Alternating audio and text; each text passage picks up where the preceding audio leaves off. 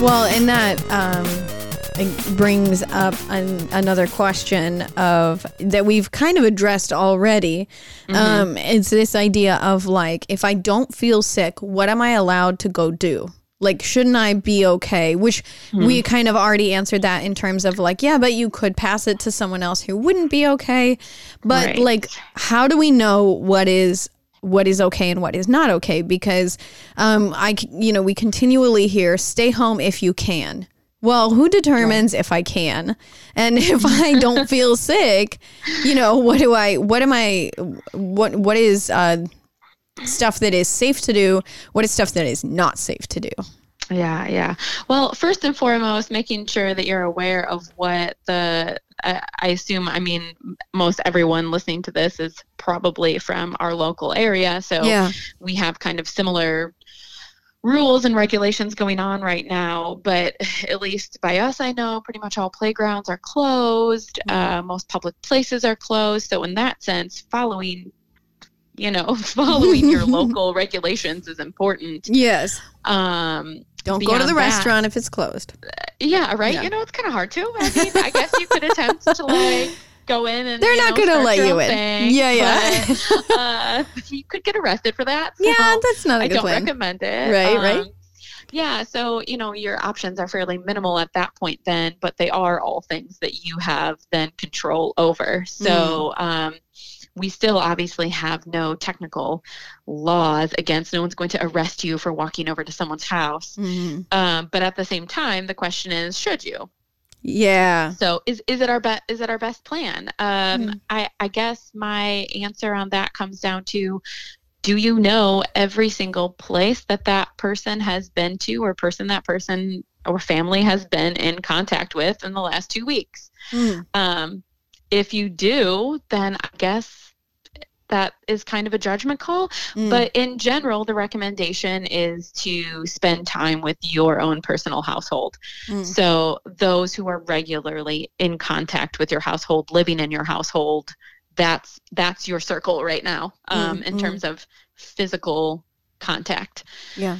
Obviously, if someone has very important medical appointments that their doctors are keeping to, then you go to those and just be very careful. When you go, washing your hands. They're now recommending that you can wear a cloth face covering, which we're, I think, going to talk about later. Yeah. But honestly, going for walks has been my saving grace. It is okay to go outside. It is good to go outside, actually. You're not likely to get this from just being out in nature, particularly if you're spaced out from people. Gotcha. So it's still a human-to-human transmitted virus, or it can live on certain hard surfaces for an amount of time that honestly we're still trying to figure out. But by and large, your largest risk factor is getting this from another person. Okay. Sharing some kind of bodily, whether it's talking and they spit, right. or that'll happen. Coffee, Yeah. Yeah. So what you can do is spend time with your family, go to your job if you're an essential worker, and use the same precautions there that we've been talking about for a lot of other things. Go to the pharmacy to pick up your medication. Make sure you sanitize your hands before and after any kind of transaction. I think it's good if you are at home, either working from home, at home with kids, to think about how often you go out. So like my husband and I have been talking about, we need to pick up some milk sometime this week. We need to pick up a prescription medication, and he has an appointment that he has to go to on Thursday. So probably that day will be our day where it's like, okay, this is the one day we get the things we need. We plan it. Are there any things we need from the grocery store that we have to go and do, or do you use Instacart, do you use the kind of grocery delivery service, but trying to minimize your, if you're going out every single day for one different thing, then you're potentially increasing your exposures to people and decreasing your ability to pinpoint, well, I was out on this day. Right. because you were out a bunch of different days. Yeah. Yeah. So I think pre-planning, and again, this is hard. We have a convenience culture. We have a fast-paced culture. Mm-hmm. We have, we're just not used to having to think this way. And that's not a critique on anyone in particular. It's just a fact. Yeah. So since we're used to that kind of culture, it's hard to think like, oh, what am I going to make this next week or two? Yeah. But something that we've done with our extra time, which I get, it doesn't always feel like extra time because e-learning, oh my all gosh. the other things going on right now, like, okay, so extra time, let's say extra time at home, needing to feel some purpose was, let's make a little bit of a meal plan. Now, mind you, this meal plan on our part was very simple. It was like the basics of like, we're going to eat a vegetarian meal this night, or we're going to have breakfast for dinner this night, or we're going to have pizza night this night, or we're going to have chicken this night. Like, it can be very basic because we also have to be flexible right now, depending on what we can find in the stores. But I think minimizing how much you're in public spaces is one of your more important things. But if it's not raining, go outside, go for a walk. Our kids made an obstacle course in the backyard yesterday. Oh, nice. Those are the things that you can do. You just have to space yourselves out as much as possible. So probably don't go hang out with those people at the park, and don't go over. If you're in an enclosed space having a play date, like it's pretty hard to space yourselves out 6 feet apart,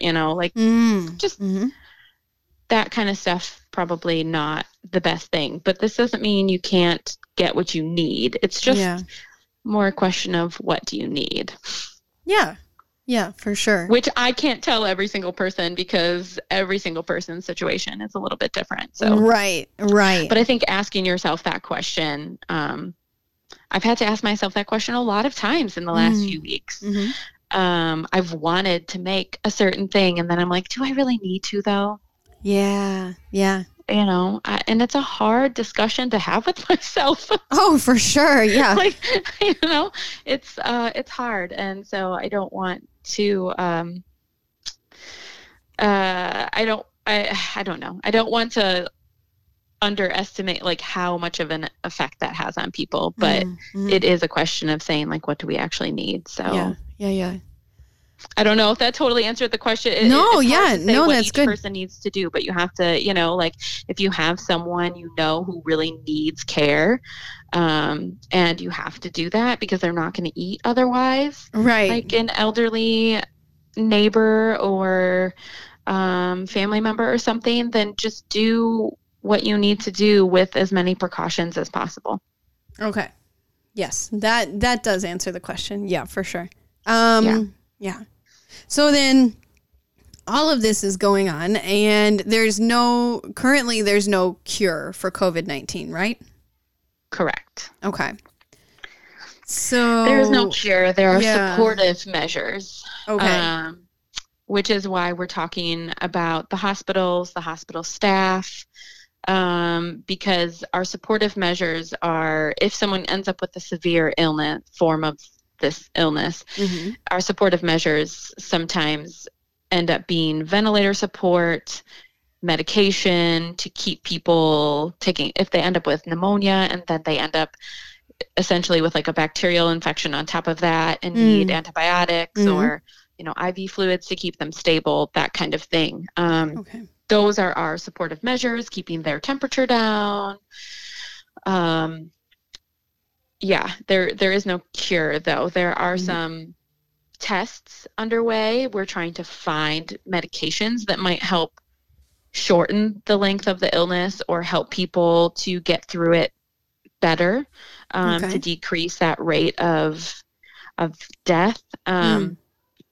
But there's nothing that we have found yet that 100% we can say we can give this to people. It's still very much a trial, so there could be risks. There's, we're always looking for side effects, right, of medications. So when someone's in a vulnerable state physically already from COVID-19. We don't want to add on top of them extra burden from a medication that we're not sure is going to help. Okay. Yeah. Yeah, that makes sense. Yeah.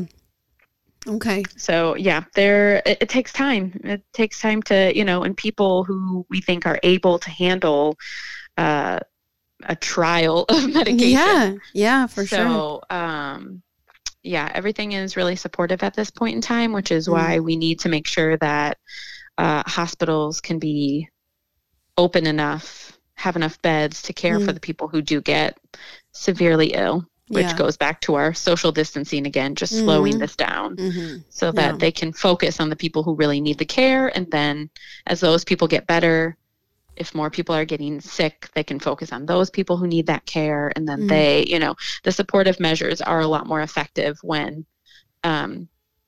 hospital staffing, when the nurses and doctors can focus on an appropriate number of patients instead of being overloaded. Okay. Yeah. Yeah. Okay. So think of it with your kids. Like you have, only so many kids. If you're able to focus on one at a time with their issue, you can focus on that issue and take care of it, and they feel heard and taken care of. And then you get to the next one and take care of what they need. And, having that ability to focus on each need at a time is helpful. If you've got all of them yelling at you at once, it's very hard to take care of. Yeah. It's very hard to take care of their needs. So, the same thing in the hospital. We have like nurse to patient ratios that are recommended so that nurses and doctors can really see that patient and take care of that person, because their status can fluctuate throughout their stay at the hospital. And you don't want a nurse with 5 patients when they should only have 2 or 3. Sure. In ICU, sometimes it's one-on-one. So if they're that ill, you don't want a nurse who's supposed to only have 1 patient to have 2 or 3 patients. Right. Trying to keep everyone stable. Yeah. That's okay. So preventive measures, supportive measures, is what we have. So with that being said, what about home remedies? A lot of people have been talking about drink this tea or do this or gargle salt water or drink hot water or drink hot tea or drink any hot liquid or, any number of things, or this essential oil or like this food and don't eat that food. What about all of those home remedies? What is the deal with that? Yeah.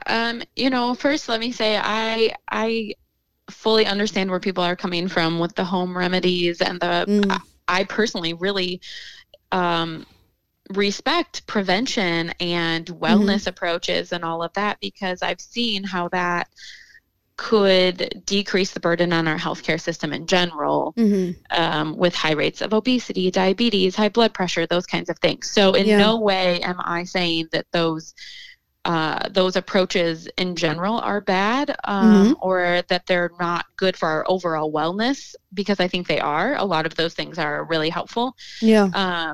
And it's a personal thing to figure out with your doctor, like if you have any health conditions you're predisposed to or anything like that, to talk about, supplements or things that might be beneficial to you. But in terms of COVID-19 specifically, it's such a new virus. There's no scientific research to show that there's some home remedy that 100% if you do this, you're going to prevent coming down with this illness and you'll be fine. Yeah. Okay. The only science we have to go on is how you kill a virus or how you stop a virus. Right. So that is, the hand washing, the chemicals that, as much as sometimes I hate chemicals, the chemicals that will kill this virus on certain surfaces. Yeah. Keeping the virus from getting into our body so that it cannot replicate in our body's cells and then be spread to other bodies. These are the things that science knows, because it's similar to how viruses and other pathogens are spread in general. So that's what we know. Now, drinking tea is not bad for you. Sure. Essential oils, if used properly, are not bad for you. Make sure you have done your homework on that, though, and are talking to someone who is educated on how to use them, so that you're using them safely. Because especially if we're talking about around children, there are some that can be, a little more irritating to their respiratory systems and things like that. And that's the last thing you want to do right now when we have a respiratory illness going around. Right. Eating healthy, decreasing your sugar, drinking water, and staying hydrated. All of these things are good. Eating garlic, like cooking with garlic. I've heard something going around, I think, about garlic. And these things that come from nature, our environment, like these things tend to have healthy properties to them. That's why we want to eat real food, right? Yeah. It's just that there's no research being done on if we utilize this garlic or this tea, is this going to make people better? Because we right now are just trying to keep people from spreading it and keeping people alive who are really sick. Yeah. So, unfortunately, I would say those are good things to think about for your family. What your convictions are around just health in general, and keep doing those things. But they're not specific to COVID-19. They're more health and wellness issues. And as far as I know, there's no research to show that using a particular thing against this virus is going to kill it. Wash your hands and break that virus to pieces. That's what's going to kill it. Right. So, but yeah, I hate to, like, I really support wellness techniques in general. So I don't say that, like, I do not say that lightly at all. It's just that right now, I think we just have to be careful. We don't want to believe things that people are flippantly or even not flippantly putting out there. They're very hopeful that this will help us stay healthy, right? But it could be risky to count on some tea or hot liquid to keep you healthy. So use that tea or hot liquid as a way to keep your body feeling nourished and well, and then keep using hand washing and social distancing to keep you from contracting a virus. They're just two separate things in my mind. Yeah, for sure. So hopefully that makes sense. Yeah, no, it does. It does. And actually you answered my next question within that, which was like, well, can we prevent it? Like, what do we do to prevent ourselves or other people from getting it? And you answered that, social distancing, washing your hands, wear a face covering, staying as healthy as possible is great. But like, if you want to prevent it, stay home, wash your hands. And if you have to go somewhere, make sure that you wash your hands afterwards and you wear a face covering while you're out. Just being as safe as possible. And when you're unloading things like your groceries, you can wash your hands after going grocery shopping and bringing your stuff in, unload them, and then wash them again. So this hand washing thing, you can't really overdo it per se unless you're starting to tear apart your hands, which I remember use that lotion after you wash your hands. Use that lotion so that you don't torture yourself here. Like your hands need hydration too. And some other just basic things when you go out. You can wipe down your phone with an alcohol-based wipe afterwards, because we do touch our phones a lot. That's, a good practice, because then I know myself personally, I set my phone down on my counter or my table or my bed. So, wipe your phone down when you get home. You don't have to be obsessive about it. Just if you're out and about and in contact with public spaces, then you can wipe it down when you get home. And then you probably don't have to worry about it again until you leave the house again, or it's been a while and a lot of little hands have touched it or something. Yeah, that's fair. Okay.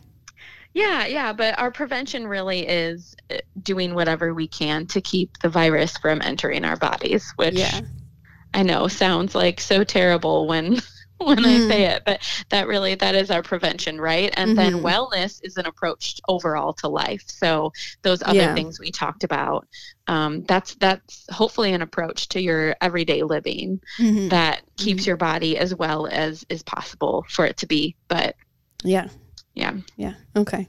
So we've talked treatment, prevention, social distancing, and then because I feel like, I was going to ask you what social distancing is, but again, I feel like we talked about that. It means staying home and not going to hang out with friends or family members, not going to other people's homes, not having other people into our home. But, Right. you can still go for a walk. And you can, still play in your yard and do fun things with your family in that way. Yeah, and let me just say, at some point, I think we've seen it beginning in China, but at some point, I'm sure they will have a gradual reintroduction to some of the activities that may be less risky. And so, again, while this may seem really extreme right now, a lot of it is just teaching us how the spread of viruses and things work, because this did all of a sudden just hit us. We weren't very prepared for it. Yeah. And because of that, we're having to take some extreme measures. And I think it's really just an education tool for all of us too, to see like, oh, okay, these are all the places that we could be spreading these things. And it's more significant because of the nature of this virus. But there will be allowances. If we can learn this, there will be a way to do other activities in more careful ways. Activities where we can be more spaced out from each other. Hopefully at some point, some of the outdoor activities where we are less likely to transmit a virus to each other. I personally think this will hopefully help our nation to see that we need better sick leave policies, because a lot of this would have been solved by people who are sick being able to just be home. Not as significantly with this one because of the long incubation time, because they maybe didn't feel sick. But there is some level to that would help us in general with public health and spreading illnesses. And yeah, so let's remember to not try not to lose hope, because there will be some allowance for other activities and things will eventually increase. Hopefully the thing we're learning from this is how to care for our bodies by hand washing and staying home when we are ill, and just being aware of our surroundings, because there is also, as we allow those activities to resume, we could see a peak again, similar to how we see every year around a certain time influenza peaks, the common cold peaks. So I think this process can be helpful and educational for all of us, because we've just been kind of spoiled here in the United States. There's a lot of things that we have clean water and we have single family homes, a lot of us. And so we tend to not have these issues, but this is teaching us that we're all just human and we are still susceptible to things. So yeah, for sure. But otherwise, I guess we really did talk a lot about the social distancing aspect and why we're doing it. But I think some of it is really to teach ourselves, what does that mean? So, I think we're getting it, and I want to encourage everyone who is staying home right now and going a little stir crazy, that they are doing the right thing, and we will be allowed to do things again. Yes. It'll be okay. It'll be okay. We'll get out of the house. Yeah. We'll get to see people again. Yep. And, you can wave at each other and you can meet up. If you can talk through a car window, if you're 6 feet apart, if you're really desperate, meet up somewhere and say hi for a few minutes. Or, there are some options for things to do. People are getting creative in some ways. Just, use precautions with whatever you do. So, yeah. Okay. I'd like to thank Anne once again for being with us on this very special episode of the Jumpstart podcast, where we address health, fact versus fiction. Thank you again. And if you have any more questions, please feel free to email me at jdirtinger@joliet.easterseals.com. Stay tuned. We have more health episodes coming up next.